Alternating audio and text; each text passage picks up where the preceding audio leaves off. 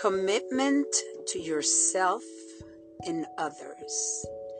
So yesterday, as some of you have noticed, I did not send a reflection.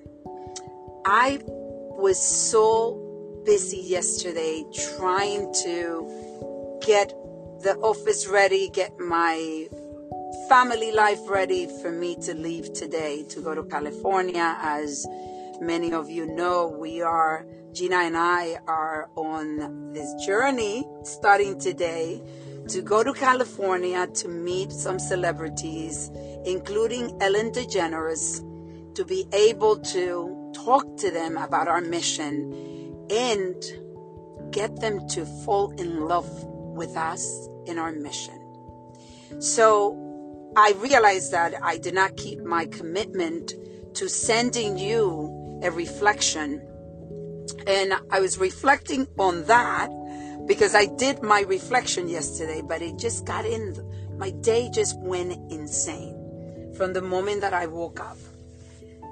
But I also was reflecting on the fact that I am human and everybody else is human, and humans are not going to be able to keep their commitment always.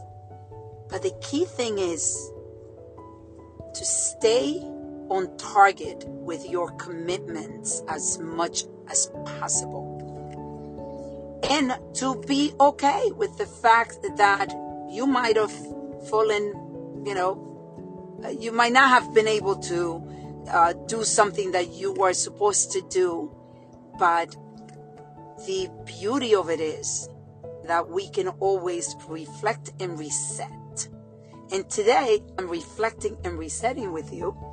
But I also want to share with you that we are so excited to be able to spread this mission throughout and have these people that we're going to meet, because I know God has something special for us, because we are the instrument that will be helping so many, more than we're helping already. So that is my reflection for you today. But my ask for you is, how are you doing? Question yourself. How are you doing with your commitments? Are you keeping most of your commitments to yourself and to others? Have a blessed week.